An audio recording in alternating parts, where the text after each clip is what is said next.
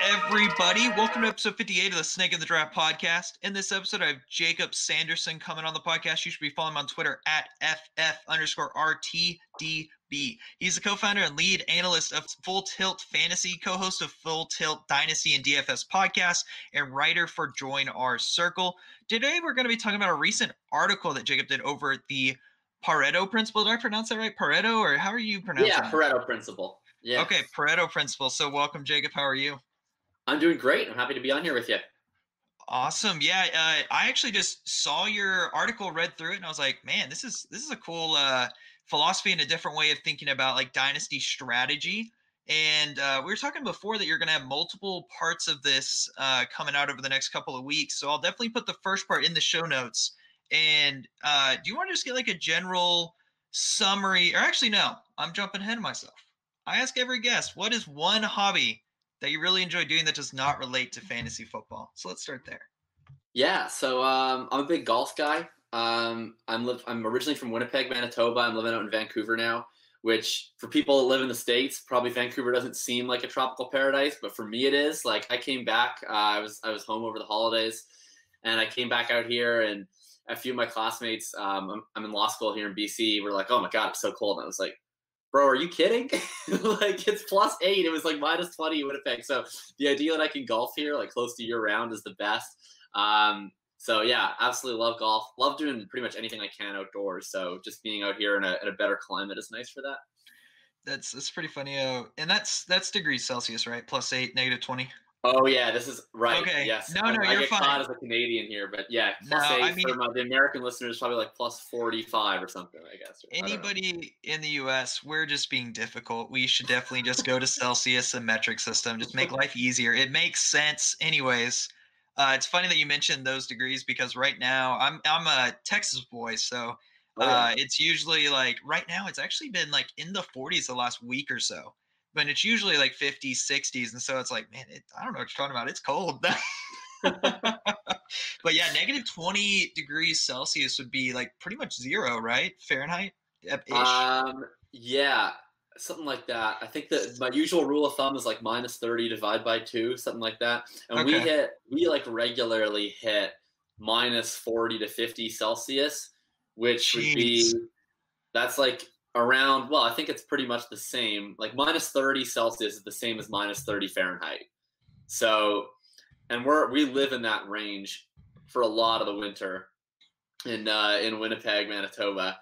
Like it's a thing. You turn on the radio in the morning, and they're saying, okay, 15 minutes exposure with any exposed skin could cause permanent damage. So it's a different life Jeez. up there. Yeah, that sounds miserable, but It's not great. yeah, definitely where you're at now is a tropical paradise compared to negative degrees. Like, man, that's crazy. So now going into your article, what is the Pareto principle? Yeah, so I mean, it's a principle that I learned studying economics, but I know we have another guy with Fantasy Intervention join our circle, Ryan Warson, who is in engineering, and he said it's applied a lot there too. It's applied in a lot of different fields. But basically, it just means that sort of in any given situation, 80% of your outputs are going to, or sorry, 20% of your inputs are going to be responsible for 80% of your outputs. And so, sort of applying that to like regular life, if you run a company, sort of the best 20% of your employees are going to be responsible for the 80% of your work product. In your stock portfolio, your best 20% of your stock portfolio is going to be responsible for 80% of your gains or potentially your losses. And, as it applies to fantasy football, of course, we're talking about, the 20% of the people on your roster, 80% of the output of your roster, and the value of your roster. And so basically it just means that it's more important to get the most important pieces right, than it is to get all of this different depth right, because less of your roster really, really matters than you think that it does. And it can apply to sort of all aspects of your life, but that's how it applies at least to fantasy football.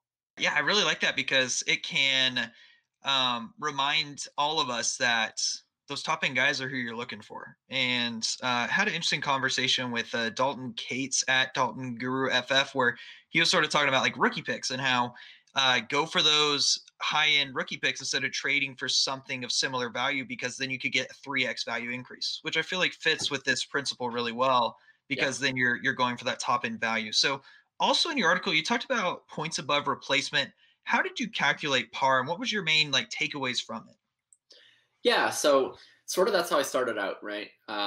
Was just looking at from like a purely points being produced in fantasy perspective. Points above replacement is basically the amount of points that each sort of slot is generating above the replacement level starter at their position. So, if you're starting three wide receivers, your replacement level would be wide receiver 36, right? That's sort of the worst acceptable starter if everyone has three wide receivers.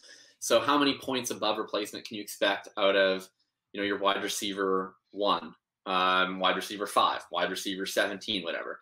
And what you see is it's not a particularly linear distribution, right? A lot of that is concentrated at the top. And specifically what you see too is that at running back, at quarterback, and especially at tight end, it's a lot more concentrated at the top. Wide receiver is a little bit flatter. Gotcha. Yeah, and it honestly just makes a ton of sense. So that's why like the top end picks are so valuable in Dynasty and even redraft. And you even talked about with Dynasty how it's like a two market system. I think that was the wording. I may be misspoke, but with redraft, it's very much like points. Like age doesn't matter as much versus Dynasty. You have age that matters, the longevity of someone's career. And it honestly just gets really crazy and tough to value these players because I mean we could talk about Devontae Adams versus Justin Jefferson. Like Right. Justin Jefferson, top 3 rookie season ever. Devontae Adams, the wide receiver one, dominated touchdown category, everything. And like, how do you value them? Like, it's one of those things that like for you with the Pareto principle, are they pretty similar, like comparable, related to their situations? Yeah, I mean they are and they aren't, and they are in the sense of like if I'm in a startup right now, right, I'm taking them at similar spots. But where that dual market system comes into play in dynasty versus redraft is right. It's not just about points, right? In redraft, everyone starts theoretically on the same level, right? You all have the same amount of picks. You all go in from ground zero every September. But in dynasty, right, you're all starting in different places, and so the real way that you become a dominant dynasty leaguer is to accrue value. And so, acquiring a guy like a Justin Jefferson or a Devontae Adams now can give you tons and tons of points above replacement. They'll give you almost zero accrued value, right? Because you're buying Yeah. them as top 5 dynasty wide receivers, which is fair. That's what they're worth. And I'm not saying you shouldn't want those guys in your roster. You absolutely should. But sort of where dynasty brings in is like in redraft, I'm always all about, okay, let's just get the top guys and we'll figure out the rest off the waiver, right? Because you can find a James Robinson off waivers. You can find a Myles Gaskin off waivers. Whereas in Dynasty, you have top producing guys that aren't worth as much in market value, either due to age or due to, like a guy I just mentioned, Myles Gaskin, right? Who's really great this season. Who knows? Like he might be an answer to a trivia question one day. We have no idea if he's going to carry a lot of value next year. Even James Robinson, obviously, like I think we could be more confident about him going in forward to next year, but we shouldn't be like super, super confident. So in Dynasty, like what's super important is can you find, Justin Jefferson last year? Can we find Antonio Gibson, right? It's the guy I spent time talking about, Chase Claypool, the guys where you spent not a whole lot and then they accrue massive amounts of value for you right after they're on your roster. And that's where, either you just keep that guy and like, let's just say Justin Jefferson is a top 5 Dynasty wide receiver going forward, right? You acquired him for the price of like probably a top 30 dynasty wide receiver. He's accrued tons of value for him. Or if you traded him away, and cashed out, you're getting way, way more than you put into it. And that's ultimately how you win dynasty leagues. Yeah, and my next question was this big long question, but really you answered it just now in that like for those dynasty startups with those first 3 to 4 rounds or so, from what I just heard from you, I'm thinking that you would recommend like trading back and trying to get more, say, shots, like finding the next guy to occur a ton of value, while also maybe getting at least 1 to 2 guys in those first couple of rounds to help solidify your offer and your team, goodness, and just trying to just build this team as solid as possible. Is that sort of how you view dynasty startups, with like moving back to get as many, like maybe you're loading your shotgun type of idea? Yeah, I mean, it depends. Like, if there's one thing I noticed this year, it seems there's way more people trying to trade back, so it's harder. That's Last true. year, I was always just trading back out of the first round, usually even out of the second round constantly. And I was getting a lot of excess value. And this year, I don't feel like I'm ever getting those total smash offers. So I'm trading back if there's not a guy that I really love. But in general, yes. Like I think that's one of the things that is interesting about Dynasty is it relates to this principle. And what I'm talking about, right, is you think, oh, let's just go up and get the top guys. And I don't think that's always the case, especially not in a startup, because when you're in the startup, right, everyone starts in the same playing field. And you need to find a way to get way above everyone else. And to me, like, I like to play Dynasty, frankly, with what I see is like a lot of humility. I assume I'm going to be wrong often.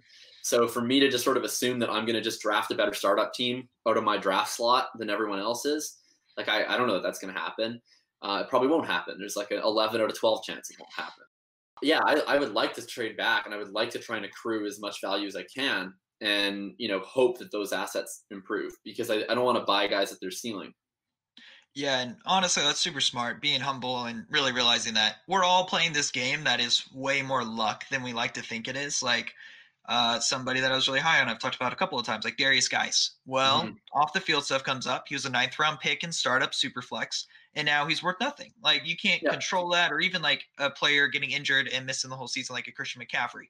And just to do a quote from your article that just summarizes everything you just said, like while following the Pareto principle reactively may suggest that trading picks and depth for Carolina's running back Christian McCaffrey is always a good idea, that would be learning the wrong lesson. Instead, you focus on the importance of players improving or a draft pick hitting, which is really smart, and it shows that you're trying to just get as much value with potential for it to explode in the future. So with like talking about the draft pick hitting side of it, do you have any type of philosophy with how to improve your hit rate with draft picks, or is it more just get a ton of draft picks, or what are your thoughts?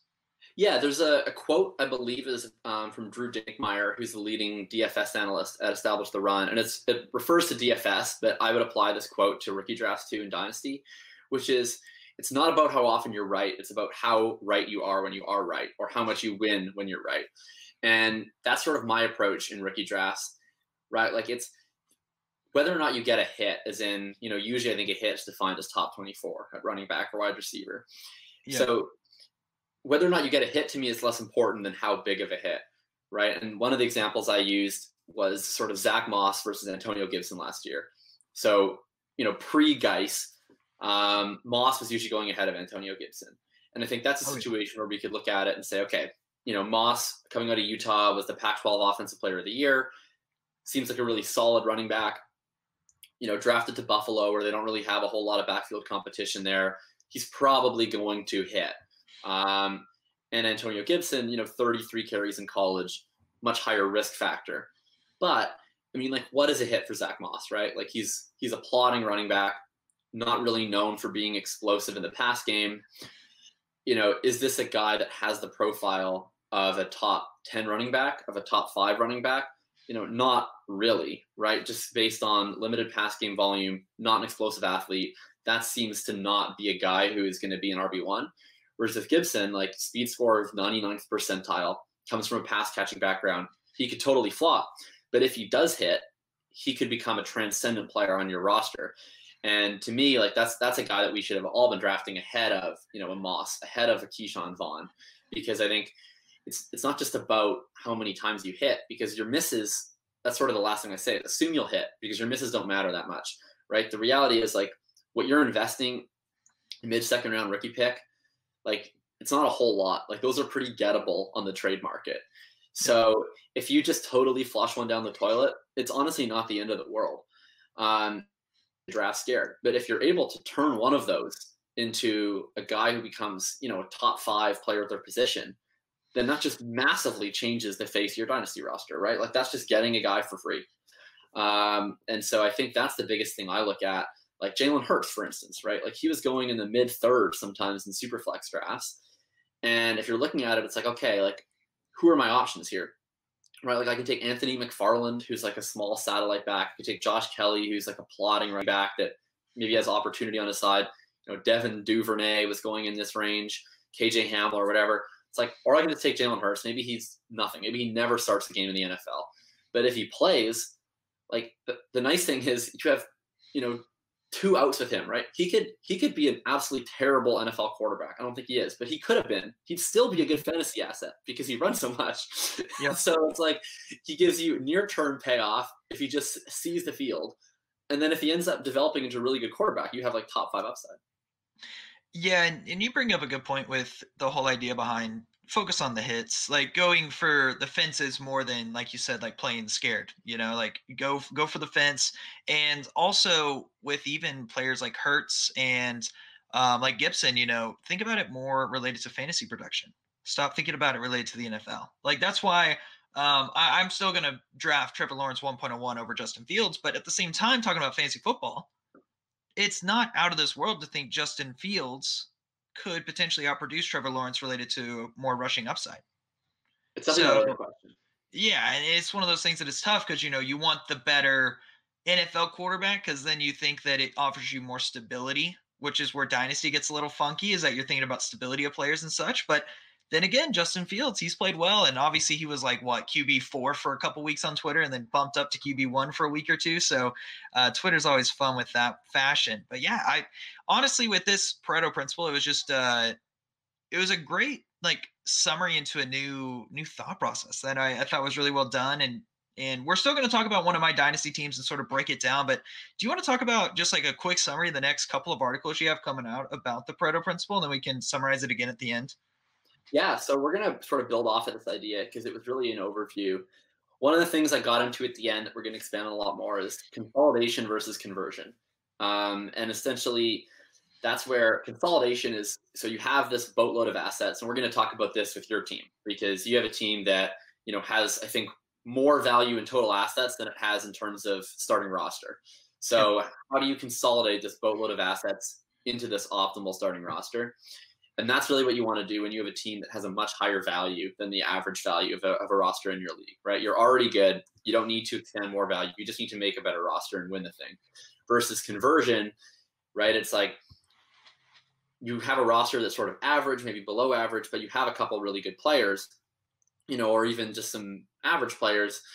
You wanna be able to accrue value, and you got to look at your roster. Who are the guys that have good trade value, but who probably aren't going to increase in value? Because if you don't have a top team and you have guys that can't get more value, then what purpose are they serving for you? And so the next article, we're going to talk about rebuilders, and we're going to focus a lot on how to convert assets, how to accrue more value. Then we'll talk about contenders, and then eventually I'm really excited to talk about sort of the 2021 rookies and who you can really target as having that asymmetrical upside where the positive that they bring to your team if they hit is way higher than what it is if they miss. So I can't wait to talk a lot about Trey Lance, especially.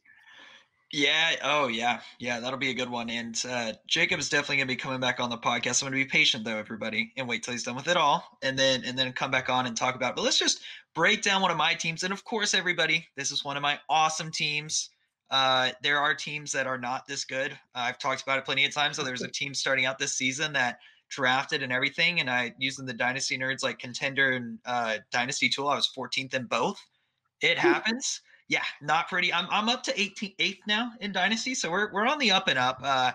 But maybe we'll talk about that team next time to humble myself. But with this team, my core is Mahomes, Dak, Amari Cooper, and Deontay Johnson. So you'll see the core of actual players is not very deep, but with the picks, it's the 1.01, and this is a super flex league as well. 1.01, 1.02, 1.07, 1.09, 1.11, 2.01, 2.02, and a couple more picks mid-second and the early third. So I have 7 of the top 14 picks. My running backs do suck, with only Pollard being my best one, and tight ends are nothing special with Ingram, Ertz, and Logan Thomas.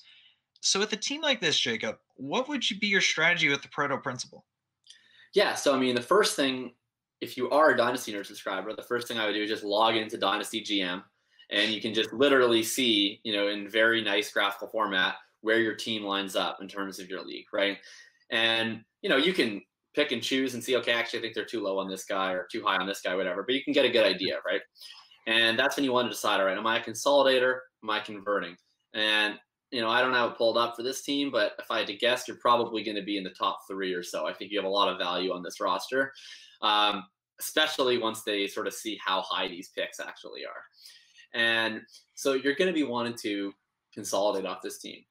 if you don't have, Dynasty GM, if you don't have a tool like that, the easiest thing is just sort of go through position by position in your roster and just sort of ask, am I above average at each slot, right? Like, is my QB1 top 6 or better, right? If it's not top 6 or better, there's only 12 QB1s, then you're below average. If it's top 6 or better, you're above average.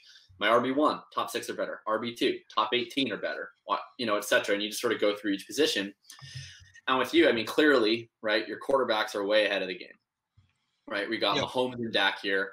At least in my rankings, Mahomes won. Duh.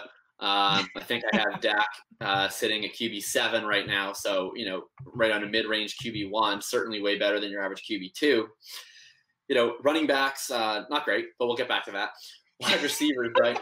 I mean, Cooper and Johnson, like, right, you're basically missing wide receiver 1, right? Like, if Cooper's your wide receiver 2 and Johnson's your wide receiver 3, you're absolutely laughing.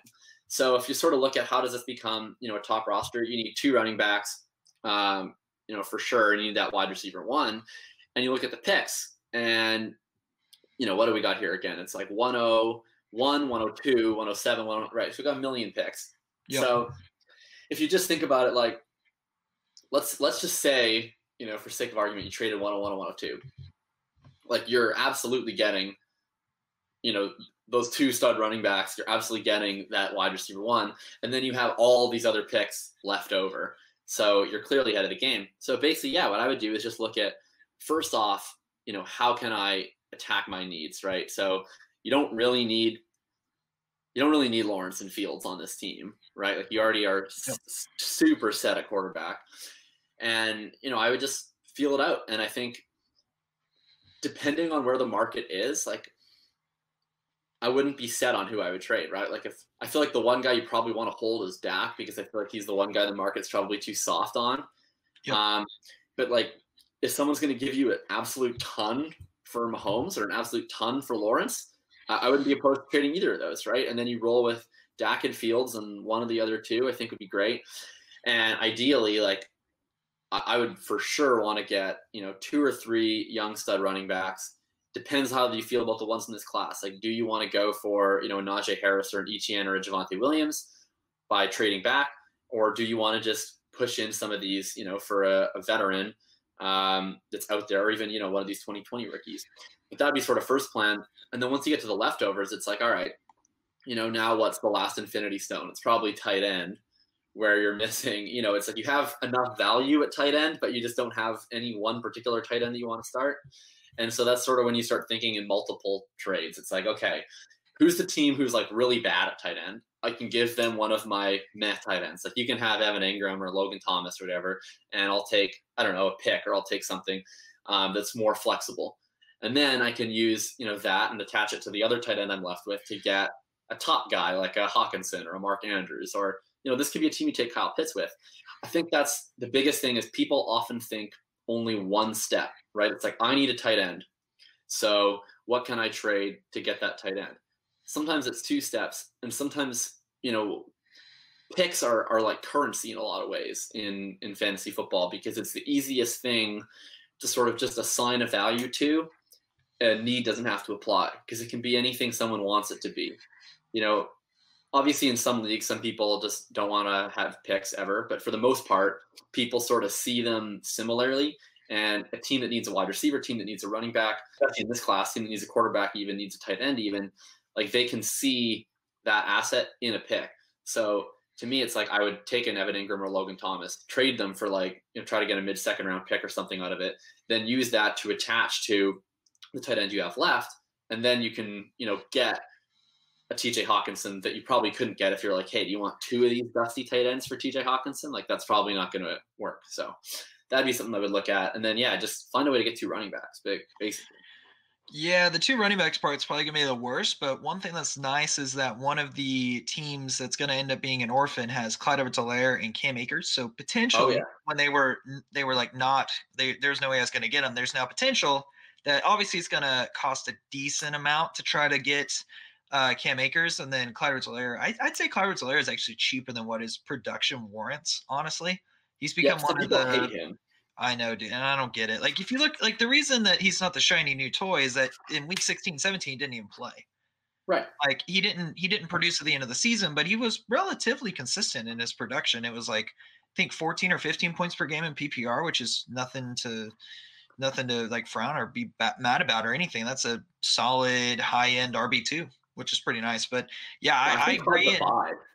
Yeah, I'm with you. And even like selling Mahomes or the 1.01, I've definitely thought about both of those. And it's good to remember that nobody is untouchable. It's more related to how the perception of the player is, which you did Mhm. great job talking about Dak versus Mahomes and how Dak.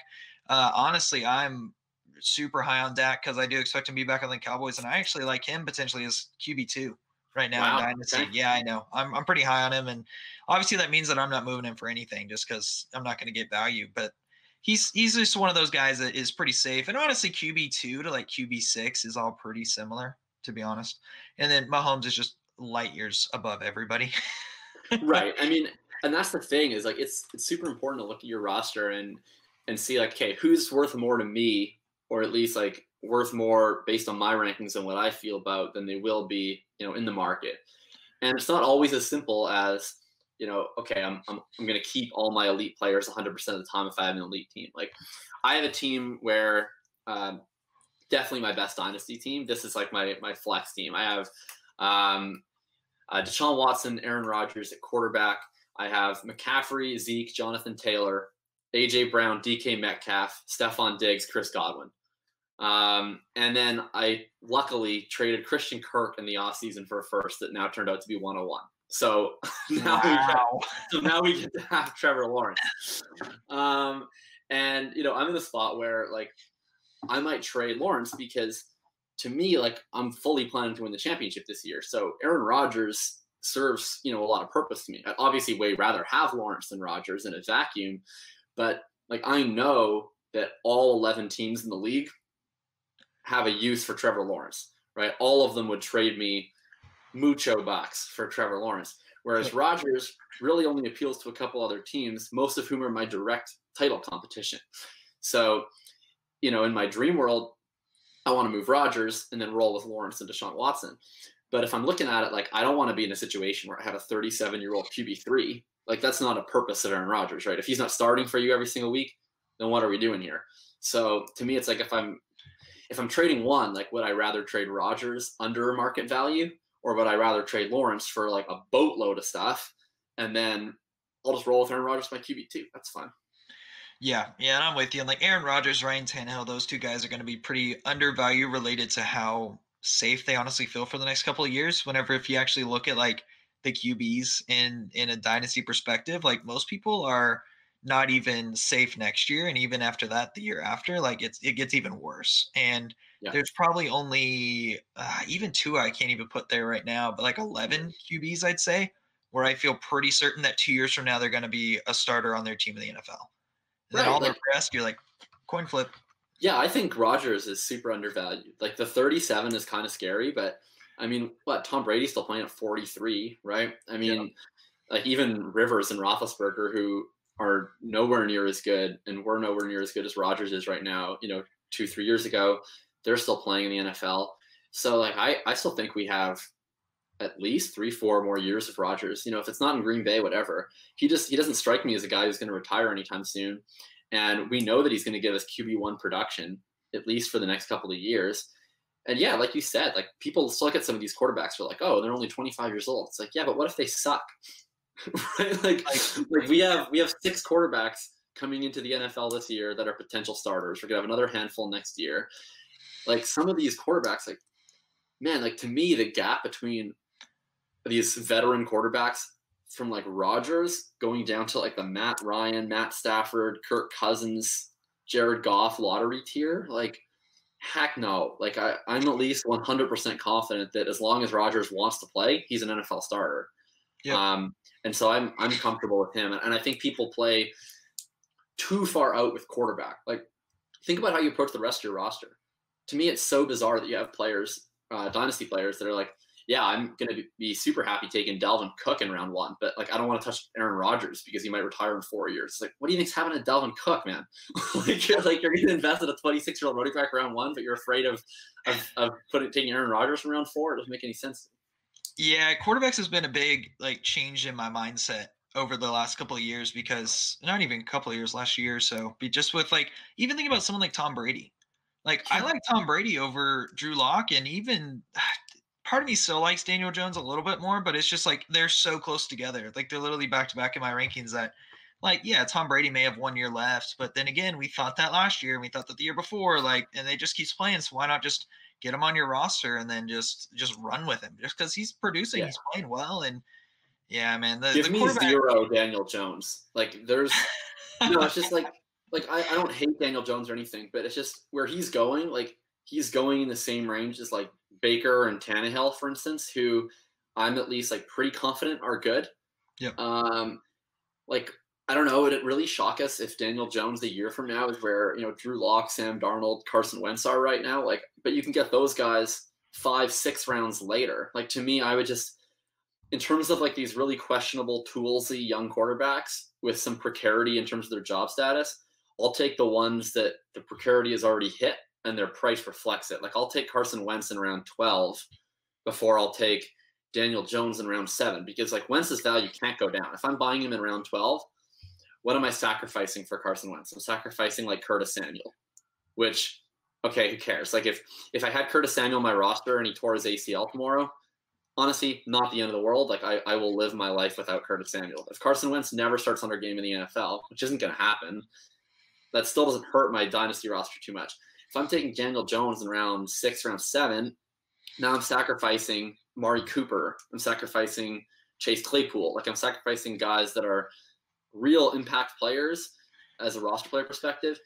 And while I'm pretty confident Daniel Jones is going to be starting next year, like he hasn't shown enough to me that I think he's a starter for the long term. Yep. So I don't know. Like I struggle to buy into these erratic quarterbacks where I feel like they have more room to go down than up. I'd rather buy the ones that are at their floor. Like I have 2 of Wentz, Darnold, and Winston on I think every startup that I've done this year. Yeah, that's smart. And if anybody heard Amari Cooper's 6th, 7th round and they were like, there's no way, I've seen mocks where it's happened. He goes Oh later yeah, than you think. And honestly, wide receivers in general is just crazy. Like once you get to the 5th round, you're like, can I just have all the 5th round picks actually? Because I like everybody for like 5th and yeah. 6th. And then it gets a little thinner at 7th round. But yeah, startups are very interesting. So I want to finish up.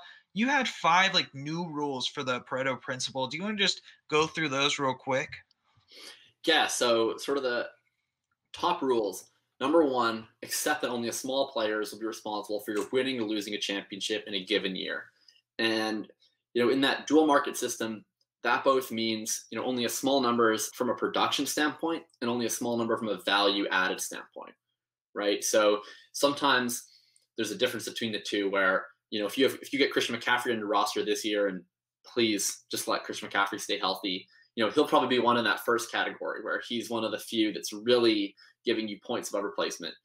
And if you're able to hit on, I don't know, let's say you take Jamar Jefferson at the end of round 2, that's a freebie for anyone who wants any of my 2021 draft thoughts. And he becomes a stud, he's hitting in that second category of giving you that market value. So only a small number of players, both those sides, going to be really, really effective for you. Understand that the highest market value players have the highest likelihood of producing at an elite level, but less ability to accrue value for your roster. And that's back to, your Christian McCaffreys, your Devontae Adams, the guys you're paying a premium for, obviously they're most likely to hit. They don't have the ability to accrue value. So unless your roster is already at a point where your whole roster is elite, those guys aren't really helping get there. If you are at that point, obviously you want those guys. You want to go win a championship. Number 3, evaluate your rosters to determine which players provide elite value now, which could develop into elite assets, and which primarily function as stores of value. So, what that means, obviously the first one, who provides elite value, right? That's your McCaffreys, your Adams, your AJ Browns, your DK Metcalfs, who could develop into elite assets. That's where if you have a guy like a Jalen Reagor, if you have a guy like a Denzel Mims, that's where you want to make a decision. Is this guy's value more likely to go up next year, more likely to go down next year, right? Because he has a lot wider range of outcomes, that type of player. And so with him, if you think sort of the median of where his value goes in the next year or so is higher than what his value is now, you just want to keep him and let him develop. And who primarily functions as a store of value, right? That's like your Tyler Boyd's, your Robert Woods, whatever. They're not scary assets. I don't think they're going anywhere anytime soon, but it would be pretty unlikely if come next year, those guys are worth considerably more than they're worth right now. So again, if you're a championship team and you need a wide receiver 3, then cool. All right. Come along for the ride. But if you're not, then, I'd rather trade that guy in for a piece that has the same amount of value overall, right? Like a Mims, like a Rager, like a late first round pick, whatever, but has the opportunity at least to become, one of those elite assets. Rule number 4, critically analyze the overall value of your roster to determine whether you should consolidate your assets to minimize your range of outcomes or expand it. And, that's like what we've been saying, right? If you're already at the top, go for the top guys. Make sure you stay at the top, because those young guys, those, picks, right? It's not only rosy. They can't only go up. They can also go down in value. So, if you're already at the top, stay there. If you're not, kind of talk about that. And consider the asymmetrical upside of low market value players, knowing that your hits are far more impactful than your misses, right? And that's huge when you're, picking in the 15th, 16th round of startups, when you're picking, in the late second, third round of your rookie drafts, right? That's like a guy like a Carson Wentz, right? It's like if Carson Wentz ends up providing zero value to you, is it hurting you that much? Not really. If he gets a starting job and he becomes, a low-end QB1, that's a massive amount of asymmetrical upside. Same thing with, taking a guy like a Jalen Hurts in round 3 last year, taking a guy like possibly a Trey Lance, who I think might fall to, round 2 of Superflex rookie drafts this year, depending where he goes. So just always looking at it of if this guy's floor outcome hits, how much does that hurt me based on what I'm spending? If this guy's ceiling outcome hits, how much am I gaining based on what I'm spending? And if there's a guy where the ceiling helps way more than the floor, then that's more important than the likelihood of hitting that ceiling. So if I'm staring in round, 13, 14 of a startup draft, and my choice is, Jameis Winston or, I don't know, David Johnson, right? It's like, but this is a real thing, right? Like people are taking these, dusty running backs, and it's like, what's the hope here for David Johnson? Like the hope is that he stays in Houston and I get to ride 30-year-old David Johnson, for 60% of the snaps to be an RB2, maybe. Like, it's just like, who cares? Like I can just find that guy off waivers next year, honestly. Right now, bless David Johnson, Duke Johnson having to get hurt and he helped win me a championship with like the 2 best weeks since 2015. But like, it's not happening again. It's over. So, whereas with Jameis Winston, like maybe he's totally nothing, but we've seen it, right? We've seen if Jameis Winston is an NFL starter, it's fantasy gold. So at least there's a chance. And in those late rounds, I just want to take a stab at upside, whether you believe in the player or not. Like one of the things I'm going to be talking about in the next article is that it's not always as simple to me as, okay, if I'm a rebuilder, I just want young players that I hope get better in picks. Like one person that I think is a really good target if you're a rebuilder is actually Julio Jones. Like he's super old. I don't think that you're wanting him, for the long term, but he costs nothing. Like I've seen him be able to be traded for a late second round rookie pick, mid second round rookie pick. And you can get him in like round 10 of startups. And he was wide receiver 11 points per game last year. Like, let's just assume that he's healthy next year. If he's healthy and he's performing, you will be able to flip him for, possibly a mid-first, late first-round pick at the trade deadline next year. That's like a really quick way to accrue value and get upside. And so, you don't have to think in terms of, oh, no, I'm a rebuilder. Julio won't work for me. It's like, no, you're just taking a bet that Julio can flip around and turn into an asset that can all of a sudden be much more significant than the asset you would have taken in the 10th round if you didn't take Julio Jones. Yeah, and I think even like if teams decide they want to do a retool rebuild and they have like Travis Kelce on their team, don't trade him now. Hold until the season. Trade deadline comes around, then move them. That's something that I messed up on in one rebuild because you get excited like I want rookie picks, I want this and that, versus realizing that you get maybe 75 cents on the dollar, if not less, if you try to move these players. And so, I mean, I would take Julio over a mid or late second in Superflex easily right now, just because I think you can get a late first for him whenever we start talking about contending season pretty easily, honestly. And that's even with the potential concerns with like the injuries and stuff. But you're right, he was a wide receiver one in points per game, which is solid. And I don't think it's a bad play at all. And we should be looking at who's going to be the guy to move for value. And you're right. Don't just stare at age and be like that's all that matters, because it's not. Yeah, and that even matters for contending teams. Don't just stare at this old guy and be like, I want David Johnson on my team right now. There is a couple people I've told David Johnson may help their team, but that's more like let's wait to see what the Texans do. Let's see what happens through the draft, and then if he's still there, and you can get him for a late second, early third, I don't think it's a crazy trade. But I do agree. If you have David Johnson, I would hold him. Oh right? yeah, for sure. This is the worst time.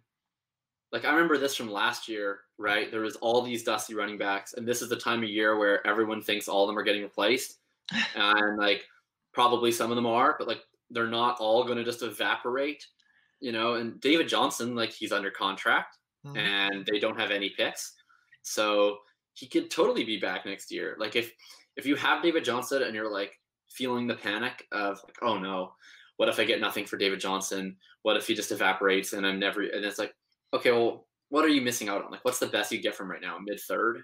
Mid to late third. Yeah. So it's like big whoop, right? Like, like people think that they're better at drafting these rookie picks than they are. Like, 100%.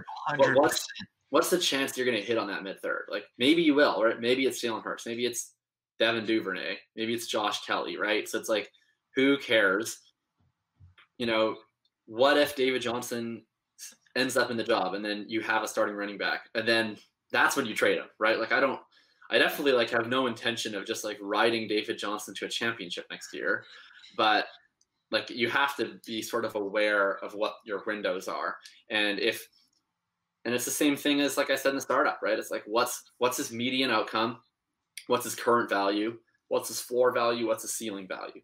And like right now, if you rostered it, if you already have him, like his basement value is probably much closer to his current value than his ceiling value is. And so, you'd work to trade him later. Yeah, and honestly, it's been over the last week or so, we're talking with like Dalton, who actually people will listen to his podcast before this one.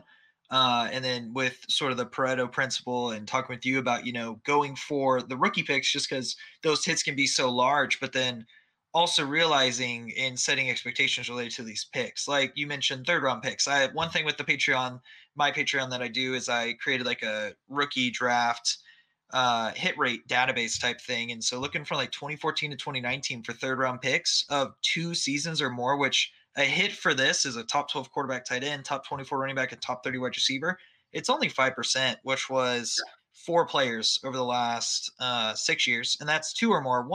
One-time hit's actually 20%, but that includes guys like Mike Davis, who people most likely dropped, but then he hit this season. And it's a little bit iffy, which I probably should look at it, for the first 3 or 4 seasons, who hit in that percentage.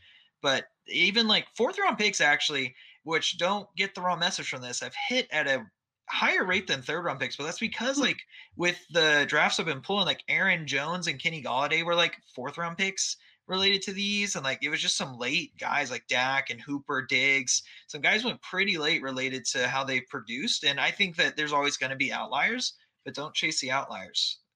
I'm going to talk about this in sort of when we get into the 2021 prep, but that doesn't even shock me. I think people draft terribly in round 3 because people chase opportunity too much, I think, in round 3, right? Like people look at it, and myself included in certain drafts last year. Like I think a lot of the time you've gone through your startup, you've gone through your first 2 rounds, and now you're looking at round 3. You probably have watched 0 film on any of the players that you're looking at. You probably haven't heard of them. And so you're sort of looking at this as your last chance to plug a hole in your roster. And you're going, all right, who am I looking at here? Okay, I need a running back because I'm short on running back depth. Oh, Josh Kelly, he plays for the Chargers. He might get some early down carries. All right, let's just take him. And people are sort of just hole plugging, and they're not actually scouting the players. And, players like that are sort of getting buoyed into the 3rd round because of opportunity or draft capital are allowing guys with, in my opinion, like a better hit rate and probably a better outcome if they do hit to fall into the fourth, like a Gabe Davis, like a Donovan Peoples-Jones, right? Guys with actual athletic profiles, and guys where maybe the path to relevance isn't as clear, but if you just put them on your roster and let them develop on your taxi squad for a while, there's actually a little bit of hope, because in the fourth round, like, no one has a good opportunity. So you're actually, I think, approaching things how you should approach things in general, where you're just taking the best player. But I think people draft poorly in third rounds of drafts generally, where they're sort of looking at the wrong things. They're looking at opportunity first, they're looking at draft capital first, and they're looking at the player last, because it's sort of their last chance before they can plug a hole in their roster. Yeah, I think that's a good thought, just because there's no risk. And so then you just go for it type of thing. Which I'm looking back at 2019 and 2020, and I'll share this right here with you, Jacob, so you can actually see it as I'm looking at it too. But with it, it's interesting looking at like 2019. Honestly, the draft was not very deep in general. So like, and like second round picks actually have not had a hit yet, but third round picks have, and then fourth round picks is like abysmal. But you mentioned some names, and I think even like Quintez Cephas is a guy that we'd say Oh yeah, is a pretty interesting like third round guy over someone even like a Darrington Evans, who probably got a bump related to being the backup to Derrick Henry. I'm not super knowledgeable about people and what they say related to the film of these certain number of these guys, but even like I'm looking at like potentially like Albert O, related to his athletic profile and things like that. yeah. So yeah, I think we should look at every single pick as which has the highest ceiling. Like the more and more I talk to you, I talk to different people, look for the ceiling. Like we're talking about like running backs in this 2021 class. I feel like they're just going to get a bump just related to how we view running backs in Dynasty, even though I don't think that they have the same ceiling as some of the wide receivers do, which it just makes me sort of sad a little bit, just because we're going to bump up these running backs again, and then the wide receivers are not going to be quite as well. Actually, you'll get discounts on them related to them going in the middle rounds. That's sort of Which what I'm starting to think. which running back do you think now has the potential to be the Keyshawn Vaughn / Darrell Henderson of 2021 in terms of the running back who just like gets buoyed up, and no one should be taking where they're taking, and ends up just killing people? Because I have a thought about this, but it's actually a player I like. But So that's a great question, and honestly, I'm not the best person to ask that, just because I haven't dug into this class like that deep. So I'll let you go ahead and take this one. this one physically hurts me because I really like this player, but I think it's going to be Kenny Gainwell. Like, he has so much buzz already, and like, dude's 195 pounds. So like, that's not great. Like, I think he's electric. I think he's fun, but he's a limited player, right? Like, people think of, I'm going to see comps to Eckler for sure. Like, we're all going to see Eckler comps. We're going to see Kamara comps, Aaron Jones. Like, those guys aren't 195. Like, if he can get to 205 even, that's a different story. But if he's like 195, that's CJ Spiller zone. Like, that's a guy who you're giving 8 to 10 touches a game to max. And if people get the running back thirst, and if they start getting the hype train going on him, like, people are going to cop him to Gibson, which is insane, right? Because they both went to Memphis.